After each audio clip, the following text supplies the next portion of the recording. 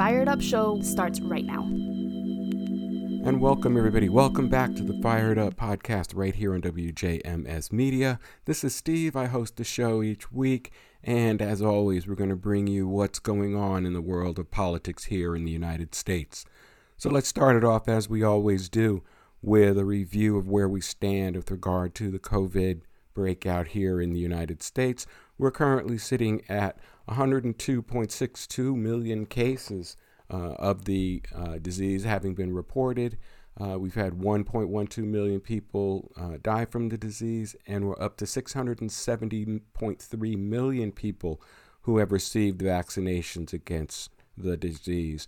And as always, with the new variants out, we want to make sure that we are taking care of ourselves and that we're doing everything we can to keep ourselves, our families, our communities, and our country safe. So let's make sure we continue to do what we've been advised to do, wear the masks when it's necessary, practice social distancing when it's appropriate, and generally just keep yourself safe from the illness. And kicking off what turned out to be a very busy political week this week in the United States, we had the situation of a high-altitude balloon that was observed flying across the country. It turns out that this balloon was a listening balloon. It was gathering signals intelligence, and it was flying across our country and creating some concerns. And it was shot down by the U.S. Air Force after it had traversed the continental United States and was shot down off the coast of the Carolinas. It has been determined, or is being determined, that this balloon was of Chinese origin. And right now, the FBI and military entities are evaluating exactly what the purpose of this balloon was. It turns out that later in the week, we had two more that were shot down over the western portion of the country, one in the ocean off the coast of Alaska in the vicinity of the Aleutian Islands, and a second one that was shot down in the Canadian airspace, somewhere near the border of Canada and the U.S. All in all, these three objects have raised serious concerns about what it is exactly that whoever is putting these balloons up, and it's suspected that it is the Chinese, but whatever they're doing, it has raised concern levels throughout the United States military and administration. So we'll keep you posted as developments arise in what those balloons are, where they came from, and what was their purpose as a result of the analysis continue. It was also this week that we had the president give the State of the Union address. President Biden addressed a joint session of Congress and the nation on Tuesday and laid out his vision and agenda for where he's looking to have the country go. Notably, he was very, very engaged with moving the country forward in terms of its economic growth. Obviously, he was claiming, some successes that he has seen with job creation and employment rate and so forth. We had a record job creation month of more than 517 million new jobs created here in the U.S., which was a record and surpassed what the projections called for by nearly a factor of 3. So that was a great report coming out from Washington. The president's address overall received very good marks. It was energetic, it was focused, but it was also punctuated by several cases of outbursts from the Republican side of the aisle, particularly when Biden outlined things that the Republicans are being blamed or have been laid at the feet of the Republican Party. The president was heckled and interrupted numerous times with jeers and shouts. Several members could be heard in the chamber calling President Biden a liar, saying that it was his fault for things that the Democratic Party was not to blame for. Typically, it was, quite the spectacle. Notably, Representative Marjorie Taylor Greene seemed to be the rabble-rouser cheerleader, leading the catcalls of you lie and liar and it's your fault and so forth. It really was disappointing to see, to say the least. And of course, since the cameras are focused on the dais where the president is speaking, you could clearly see the look on House Speaker Kevin McCarthy's face as he shook his head from side to side and rolled his eyes and on occasion quietly made the sound of shh, as if to quiet his caucus in the House. Much like any of you that are parents out there, when your kid is out with a group of kids and is being the ringleader of all of the rabble going on, and you kind of wonder, how'd I get here? How can I herd these cats better, etc., etc. But clearly, the Republican side was in a sense of denial, or was expressing, their disagreement with the Democratic side of things, when clearly there were things that, it was in their camp. They were the cause, or they were the agents driving these problems. So, status quo for what we can expect from particularly the House of Representatives this year, as the Republicans are in charge and are playing, the denial game. But overall, Biden received high marks for his speech. He has received a lot of praise for the clarity and the energy with which he delivered it. Contrast that to the Republican response to the State of the Union, which is traditionally given by a member of the Republican Party immediately after the conclusion of the president's State of the Union speech. And this year it was delivered by Arkansas Governor Sarah Huckabee Sanders. And it was, to say the least, it was lackluster. The typical response speech focuses on drawing distinctions between the current president and the minority party in terms of the policy ideas and things that are brought forth in the State of the Union.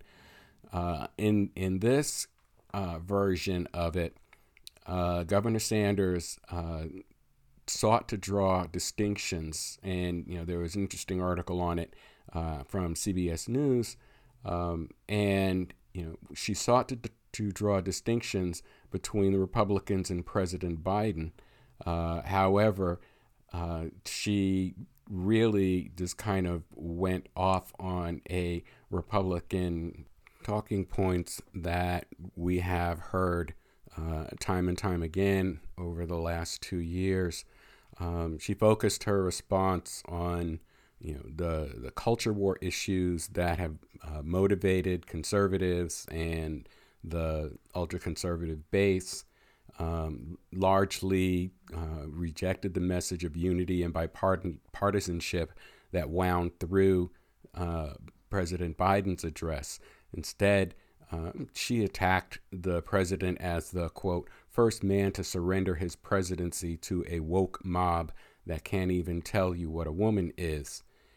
And as this article goes on, she's quoted as saying, "In the radical left's America, Washington taxes you and lights your hard-earned money on fire, but you get crushed with high gas prices, empty grocery shelves, and our children are taught to hate one another on account of their race, but not to love one another or our great country." The criticisms that we have heard time and time again from the Republican Party, as I said, over the last several years. One of the things that I noted and really kind of got to me was where she said, "Every day we are told we must partake in their rituals, salute their flags and worship their false idols, all while big government colludes with big tech to strip away the most American thing there is, your freedom of speech. That's not normal. It's crazy and it's wrong." And it seems to me, particularly in that statement, which is why it kind of stood out to me, that for the 4 years of the Trump presidency and the 2 years since, she seems to have forgotten, number one, that as the White House spokesperson for the first 2 years of the Trump presidency, it was her job, and what she performed was actually the description and the recitation of these things. We were fed a near daily message of following the MAGA train of thought, and she mentions worshiping false idols. The ultra conservative wing held up President Trump as everything from the greatest president ever to the I dare say the son of God, and while she talked about how government was colluding with big tech, what we've seen in the news coming out is the collusions between government in the Trump administration and from the Republican Party since, of this effort to collude and to support many of the authoritarian leaders in the world. Donald Trump famously expressed his approval and admiration for Vladimir Putin. He, talked about his, quote, love affair, close quote, with North Korean strongman Kim Jong-un, and all of these things that were clearly Republican-supported elements and constructs. She is, in her speech, was trying to pin onto the Democratic Party. She continued in her speech. She called President Biden unfit to serve. She sought to contrast the Republican agenda with that of Democrats, which is interesting because for the most part, we have not heard a cohesive Republican agenda.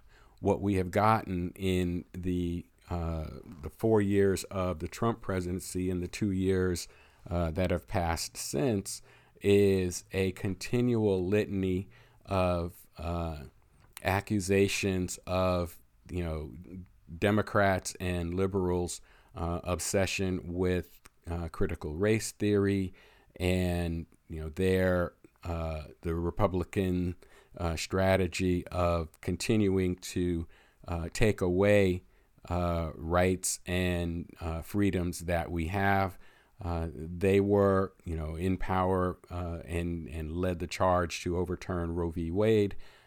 We have seen an increased effort from Republican governors to strip back rights of the individuals. They have had a continual attack on the voting process.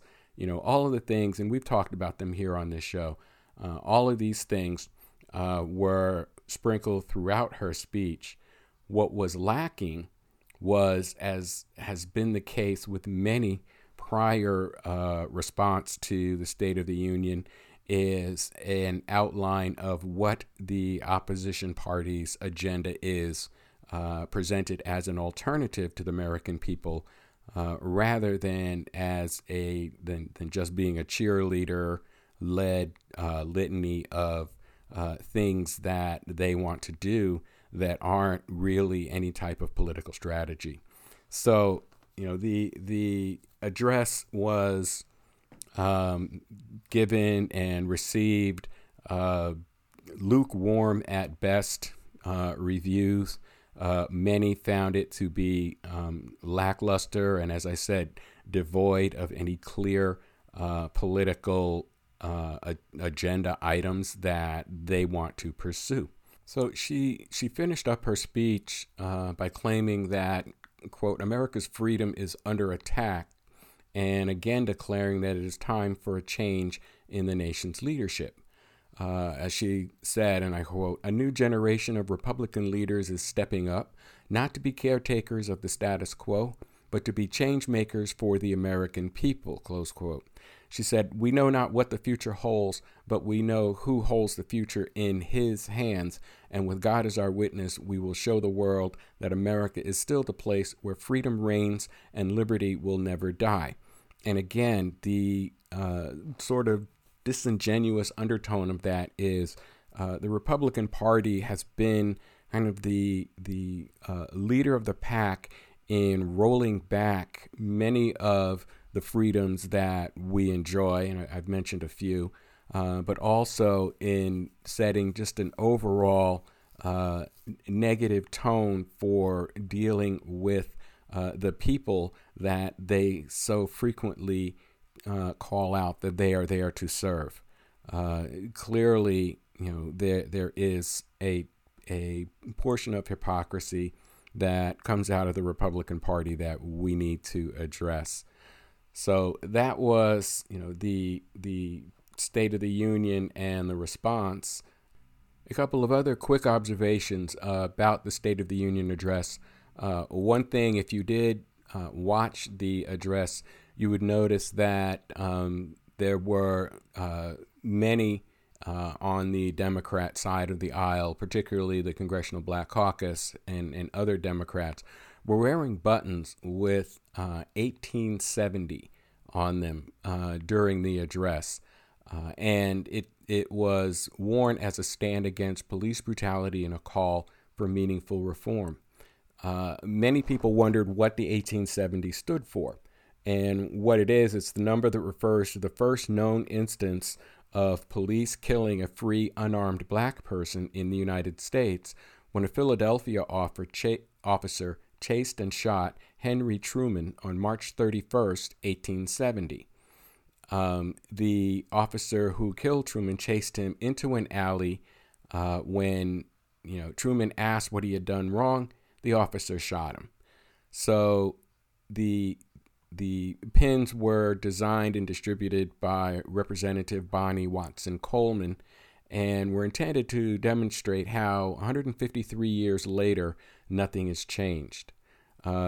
Contrast that with Marjorie Taylor Greene standing out in the crowd of somber attire, wearing a white coat with a white fur collar, so that she was easy to spot in the crowd, cheerleading the heckling that was going on against President Biden while he was delivering his speech.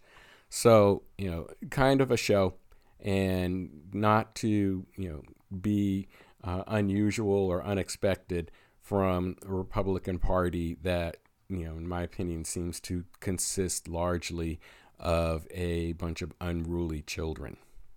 So another news coming out of the U.S. House of Representatives, and this comes from a story in CNN, that the Republicans held a hearing to prove Twitter's biased against them. It backfired in a spectacular fashion, according to the story. And this was from Oliver Darcy, And it opens with the statement, "This is the only conclusion that can be drawn from Wednesday's hearing on Capitol Hill, where GOP lawmakers continue to push a factually unsupported narrative about the federal government secretly colluding with Twitter to censor the New York Post's Hunter Biden laptop story in 2020. We just can't get away from that little laptop." Despite no real evidence to support this claim, Republicans were unrelenting in peddling it to the American public. On Wednesday's hearing, they showed no regard for misinforming those who turn to them for accurate information, or the fact that they are smearing a private business and its former executives in the process. The committee's chairman, James Comer, who apparently wants to be taken seriously, but continues to feed out this ridiculous red meat to the Republican base, claimed Twitter happily followed supposed FBI instructions to censor the Hunter Biden story because they were terrified of Joe Biden not winning the election. So, the story around Hunter Biden's laptop is one that we just can't seem to escape, and just keeps resurfacing. This was just the latest that is being reported. Comer has long pushed the notion that Elon Musk released his so-called Twitter files, showing evidence that the Biden campaign colluded with big tech to suppress a story we know is 100% true. That, of course, is not what the selectively released documents show from Twitter. But, Comer's statements get to the heart of the matter by pushing the narrative that there was collusion between big tech and the FBI to censor the Post's Hunter Biden story. Republicans are not so subtly feeding their election-denying base reason to believe the 2020 election was effectively rigged against Donald Trump.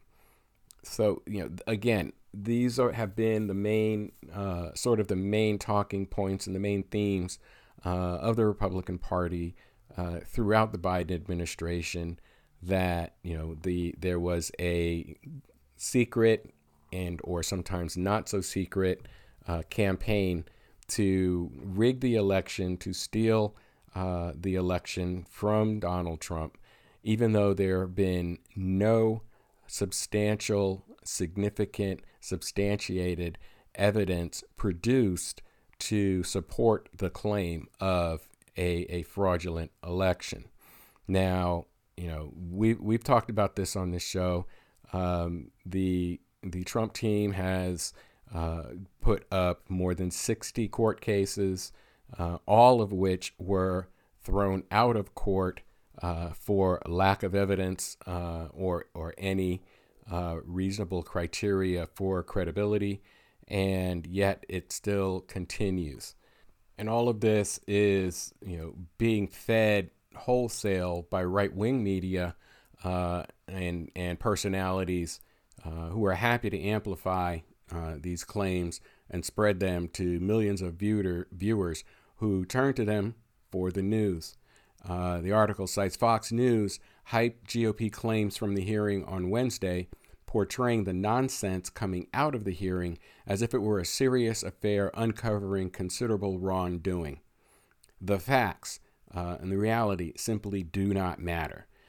It didn't move one Republican when the Twitter executives said that they had subpoenaed before the committee refuted their claims, and it didn't matter much to the right-wing media apparatus that blindly repeated them to their audience. And one quote, "I am aware of no unlawful collusion with or direction from any government agency or political campaign on how Twitter should have handled the Hunter Biden laptop situation." And that came from James Baker, Twitter's former deputy counsel, who told the committee, made that statement under oath.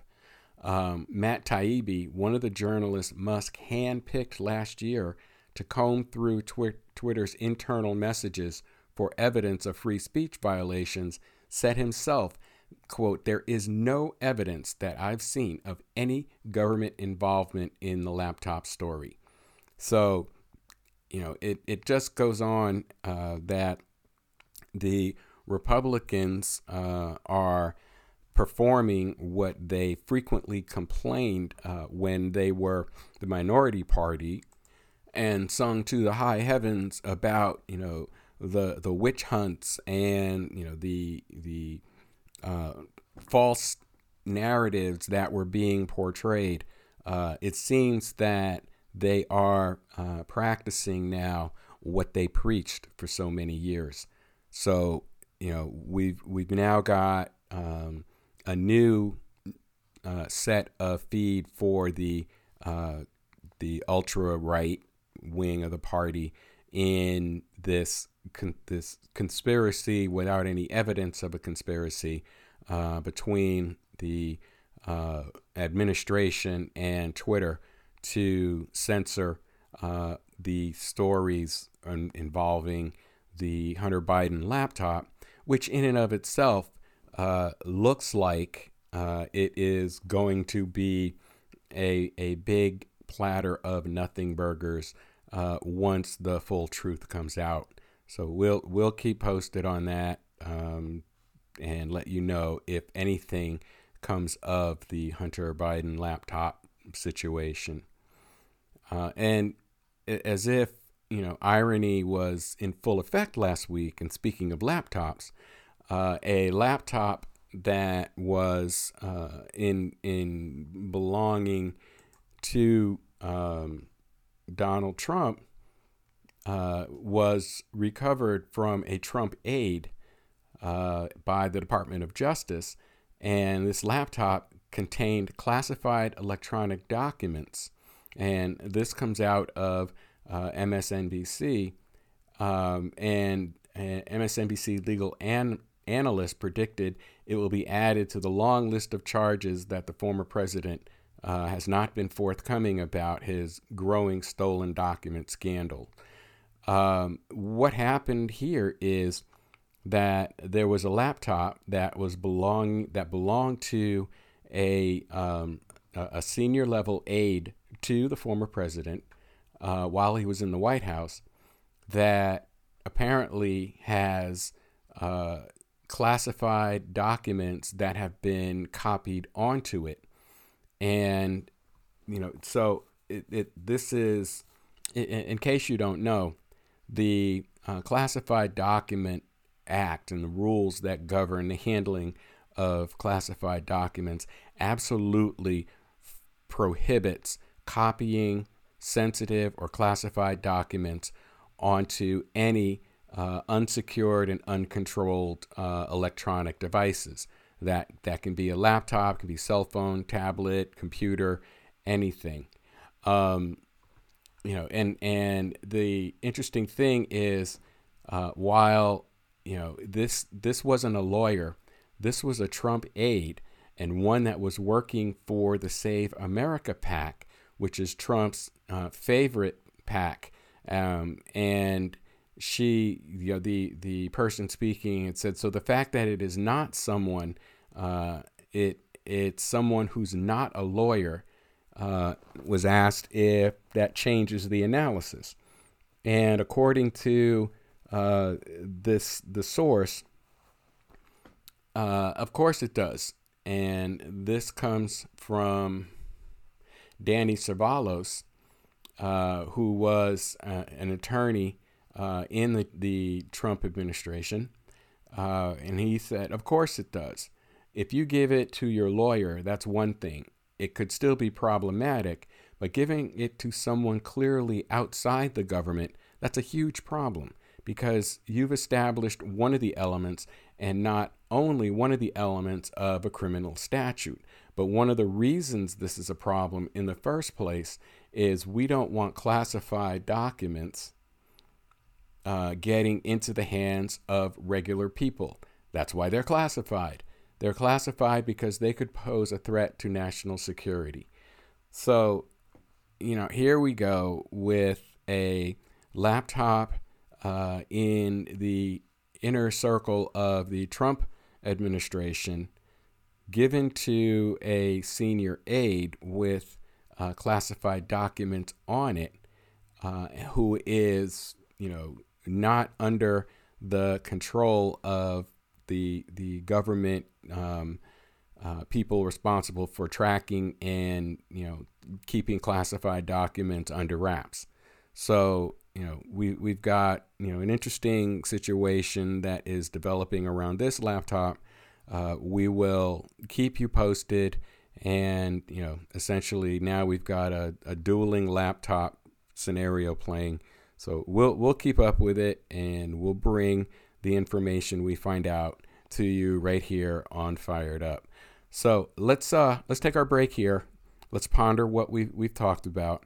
When we come back after the break, I've got some more stories to cover and look to get to reach out and request of you your thoughts on what we've talked about.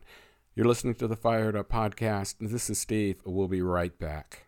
My name is Jamie Bowles, and I was diagnosed with non-small cell lung cancer in December of 2018. Nobody would even know looking at me that I have stage 4 lung cancer, and I'm grateful for biomarker testing for that. When I was sitting down with my oncologist, there was already state-of-the-art medication available that I was going to be put on right then and there. Ask your doctor how comprehensive biomarker testing before treatment may help you decide on the best treatment. Visit noonemissed.org to learn more. A public service message from Longevity Foundation. And we're back. Welcome back to Fired Up right here on WJMS Media. This is Steve. I'm your host. Let's get back into our discussion on the politics situation here in America. One of the things you might have heard mentioned during the State of the Union. It's been mentioned numerous times in the mainstream media, is the Republican plan to cut or eliminate or otherwise curtail Social Security and Medicare. Now, currently, Republicans are saying, no, we don't want to do that. We're not going to do that. And even House Speaker Kevin McCarthy is on the record as saying, Social Security and Medicare are off the table. But there's still lingering talk about what can be done or what would be done with a Republican plan to reduce spending in this country. And Florida Senator Rick Scott put out a plan in February of last year that included his takes on what should occur with Social Security and Medicare, as well as all other government programs. So let's go through what Scott's plan is, or at least a piece of it, because it's a rather lengthy document. But there is a pamphlet out. You can search for Rick Scott Social Security Plan on your search engine of choice, and you will find the plan there. It gives 11 points that he has discussed, but there's actually 26 points in the written plan itself. So let's run through them and kind of take a look at what his thought process is as kind of a way to get a sense of what the Republican Party's plan consists of. So, according to a CNN article where they listed out these 26 plan steps, the first one is kids in public schools would say the Pledge of Allegiance and be required to stand for the national anthem. They would also have to, quote, honor, close quote, the American flag. Number 2, the Department of Education would close. Education is a state function. That's quoted by Rick Scott. Number 3, the government would never be able to ask you to disclose your race, ethnicity, or skin color on any government form. Now, realize that, that's contained in a lot of the documents that we fill out, not the least of which is the census report. So, there's that to consider.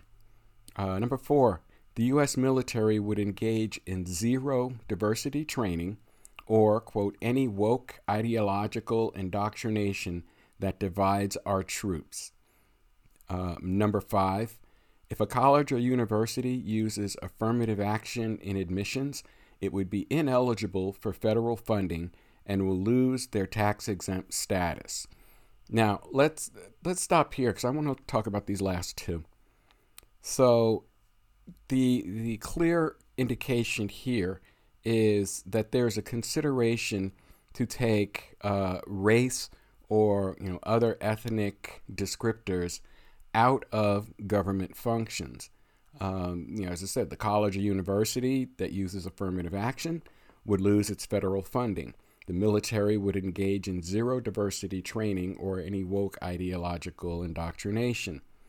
So, this, when you look at the bigger picture, it seems that the Republican Party, or at least Rick Scott's version of the Republican Party, is going to take away considerations or any, or any preconceptions or considerations for race in its activities.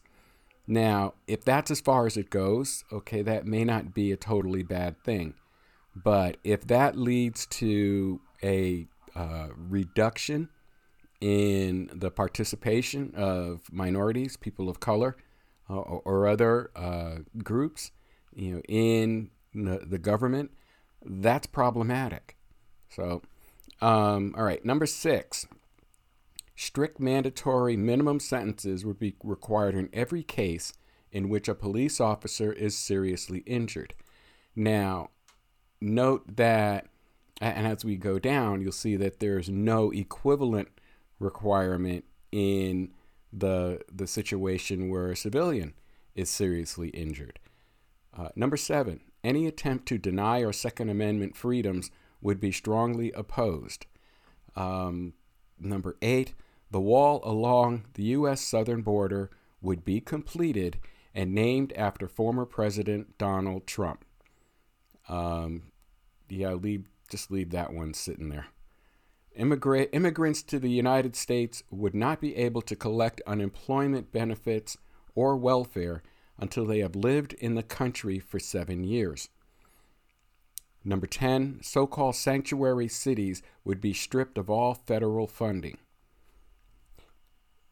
All right, so those two impacting immigrants in this country, where they would not be able to collect unemployment benefits or welfare until they've lived in the country for 7 years. Now, on the other side of that, and what's not discussed, is the fact that they've lived in this country for 7 years. They've ostensibly been working in this country for 7 years. If they get unemployed, they are ineligible for the same treatment as a resident of this country is. I don't really think that's totally fair.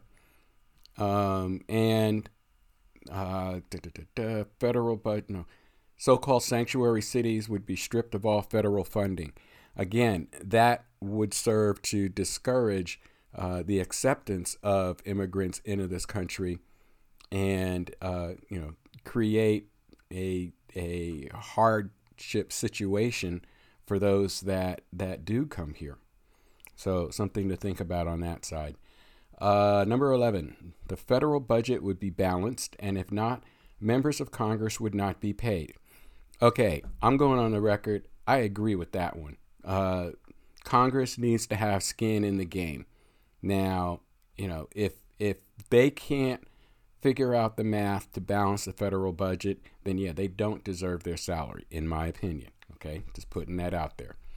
Number 12, all Americans would pay some income tax, quote, to have skin in the game. And according to information, roughly half of Americans do not pay taxes because their taxable income doesn't meet a minimum threshold. So, how that's going to be impacted and what changes, if any, are going to be to the thresholds and so forth remains to be seen. but it wasn't documented in this summary that I'm working with here. Federal debt ceiling increases would be prohibited unless accompanied by a declaration of war. Now, I don't understand, what the connection between the two is. Although, granted, I understand that, going to war is extremely expensive and probably, could result in some borrowing of money. But what about other situations? What about, large natural disasters or things like that requires, expenditures of funds that might mean taking on more debt? So, again, the devil's in the details on that one. So number 14, all federally elected officials, as well as all federal workers, would be subject to a 12-year term limit. Especially members of Congress, I could live with that. Number 15, all federal legislation would have a sunset provision 5 years after it passes.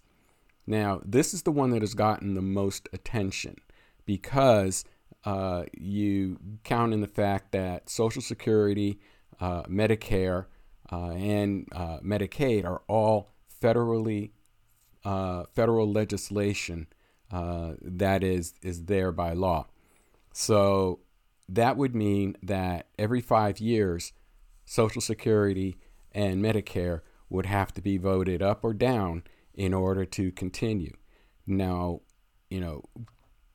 full disclosure, I have a parent, my father, is currently on, Social Security and Medicare and Medicaid.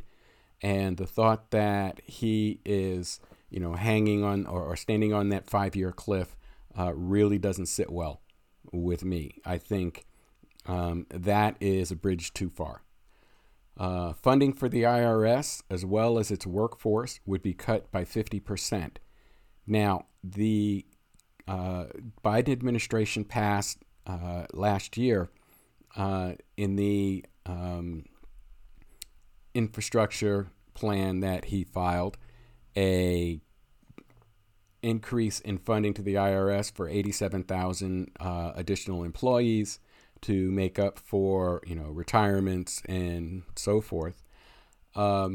How that would play into a workforce cut of 50%, is something that would need to be discussed.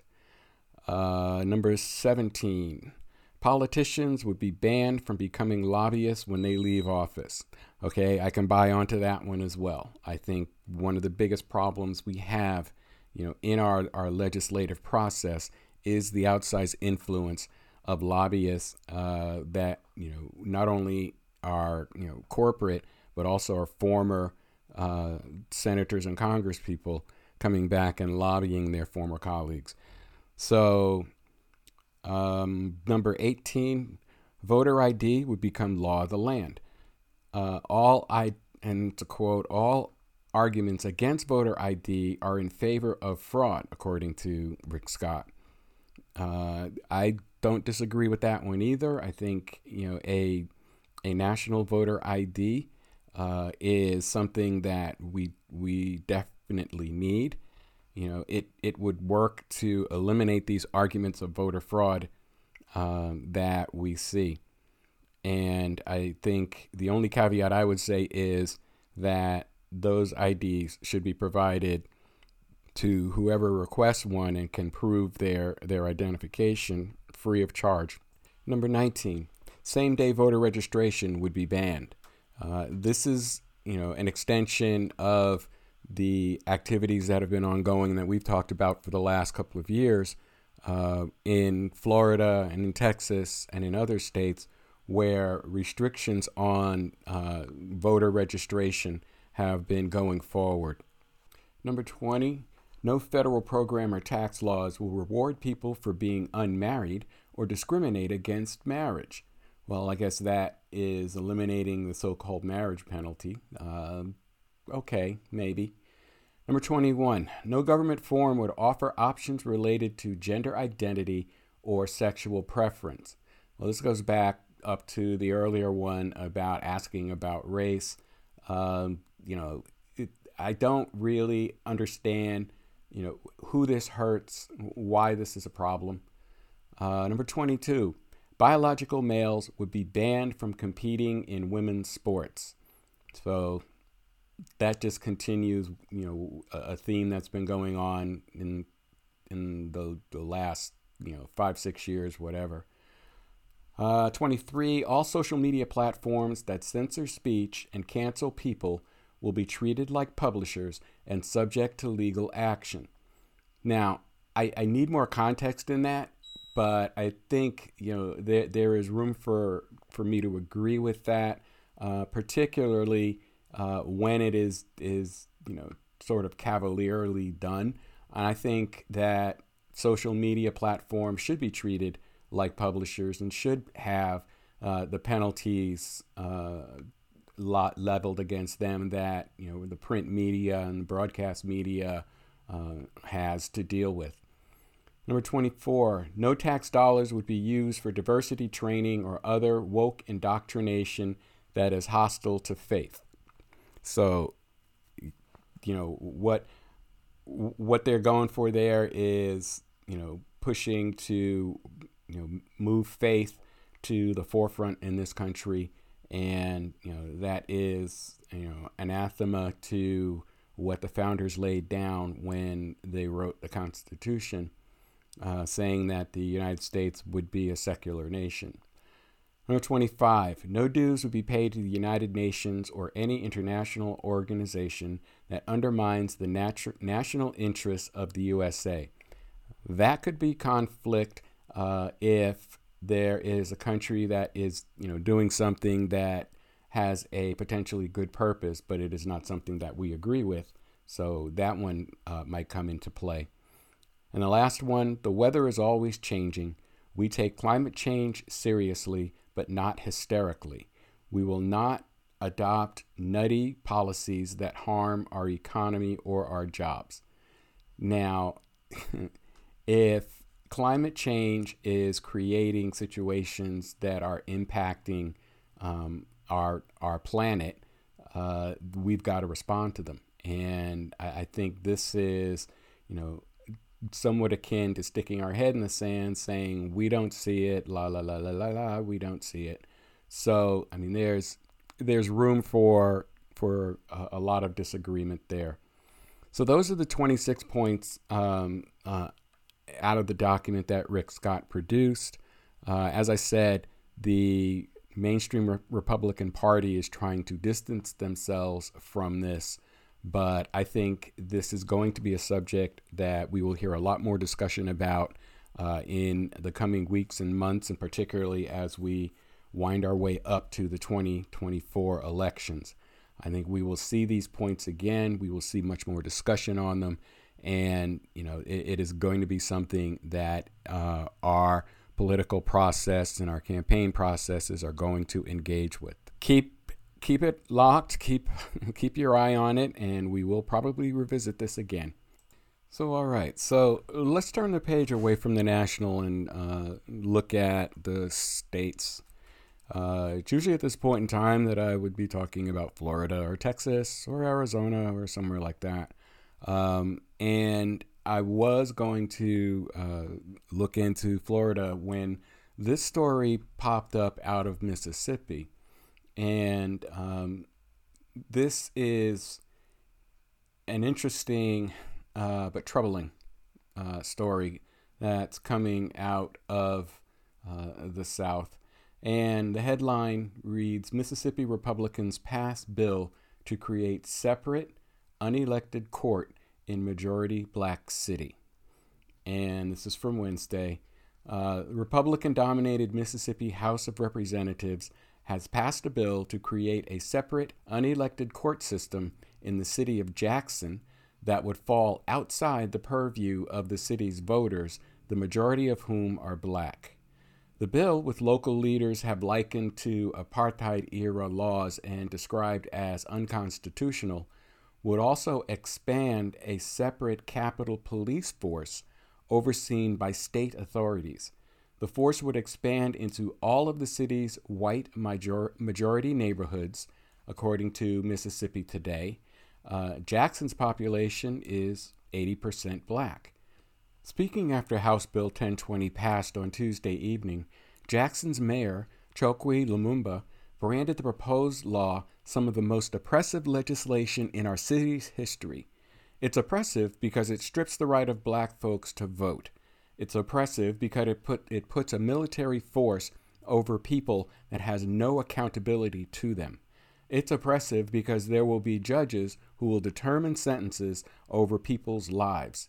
It's oppressive because it redirects their tax dollars to something they don't endorse nor believe in, Lumumba said. The bill passed along party lines, 76-38 vote, and will now travel to the state Senate, where Republicans also hold a significant majority. The passage was preceded by an intense 4-hour floor debate in which members of the state's Black Caucus made impassioned pleas to reject the legislation and compared the bill to the state's Jim Crow-era Constitution of 1890. The legislation was proposed by House Republican Trey Lamar, who is white and represents a district in the state's Northwest, which is majority white. Lamar, who does not live in Jackson, has cited county court backlogs and crime rates in the city as his motivation for the proposed law. During floor debate, Lamar was asked if any of his constituents had asked for the bill. He replied, "I don't live in Jackson, but you know what I like to do? I like to come to Jackson because it's my capital city." The bill, which is over 1,000 pages long, would expand Jackson's existing Capitol Complex Improvement District, which is patrolled by the state's Capitol Police and currently covers parts of the city's downtown that house state government buildings. The district's expansion would cover areas in the city's north, which, according to local press, include entertainment and shopping neighborhoods. The new court district would feature 2 judges directly appointed by Mississippi Supreme Court Chief Justice Michael K. Randolph, who is white. There would be 2 prosecutors, appointed by the state attorney general Lynn Fitch, a white Republican, and 2 public defenders appointed by the state defender's office. Proposed amendments offered on Tuesday included calls to make the judges resident of the Jackson area and to compel elections for the position. Both amendments failed. The proposed bill is the latest in a line of extreme legislation in the state, which last year introduced a sweeping anti-critical race theory law, which met vocal opposition from the state's Black Caucus. Jackson has also suffered from a series of water outages due to ailing infrastructure, which has been chronically underfunded by the state for years. Black residents in the poorest parts of the city have been disproportionately affected. In November last year, the city's water system was taken under federal government oversight after the Environmental Protection Agency found the city in violation of the Safe Drinking Water Act. So, much like, we've talked about out of Florida, out of Texas, and other states, Mississippi is moving in ways to restrict voting and representation among its communities of color, to expand the influence and control of the white population of Mississippi over a portion of the state that is majority black, thus eliminating sort of self-control that would be exercised by the members of the community. And, it moves in what I think is a wrong direction in terms of how we need to approach things in this country, particularly if you connect this story with the earlier story I talked about with, the points being made of working to improve conditions for all people in the state that was put forward in Sarah Huckabee Sanders' response to the State of the Union. So not for nothing, but it appears that the Republicans are trying to talk out of both sides of their face at the same time. At the national level, they're trying to preach a message of unity and togetherness, and at the state level, they're taking measures to restrict and divide communities up based on race. So it's clear that there's work to be done, that there is education and communication needed for our elected officials, and most importantly, there needs to be, as we always call for on this program, there needs to be a significant increase in the amount of accountability that we demand of our elected officials. We the people must be in communication with all of our elected officials from the local level all the way up to the federal level, and make sure that they are doing what it is that we want. It is fairly obvious to me that a city that is 80% black is highly unlikely to vote against its own best interest and create a majority white arm of the government that is not answerable to them in the local community. So it's something to keep an eye on. We will be watching this. We will bring you updates. But as always, make sure you're talking with your elected officials to be sure that they are working for you and not against you. We're going to tie it up right there. Thank you all for listening. As always, I do appreciate it. Everybody, please stay safe. Be aware of the COVID variant out there moving around through the country, and make sure you take steps to protect yourself. This is Steve. You've been listening to the Fired Up Podcast right here on WJMS Media. It's been my pleasure to bring this to you. Thank you for listening, and I will speak to you all again in 7 days.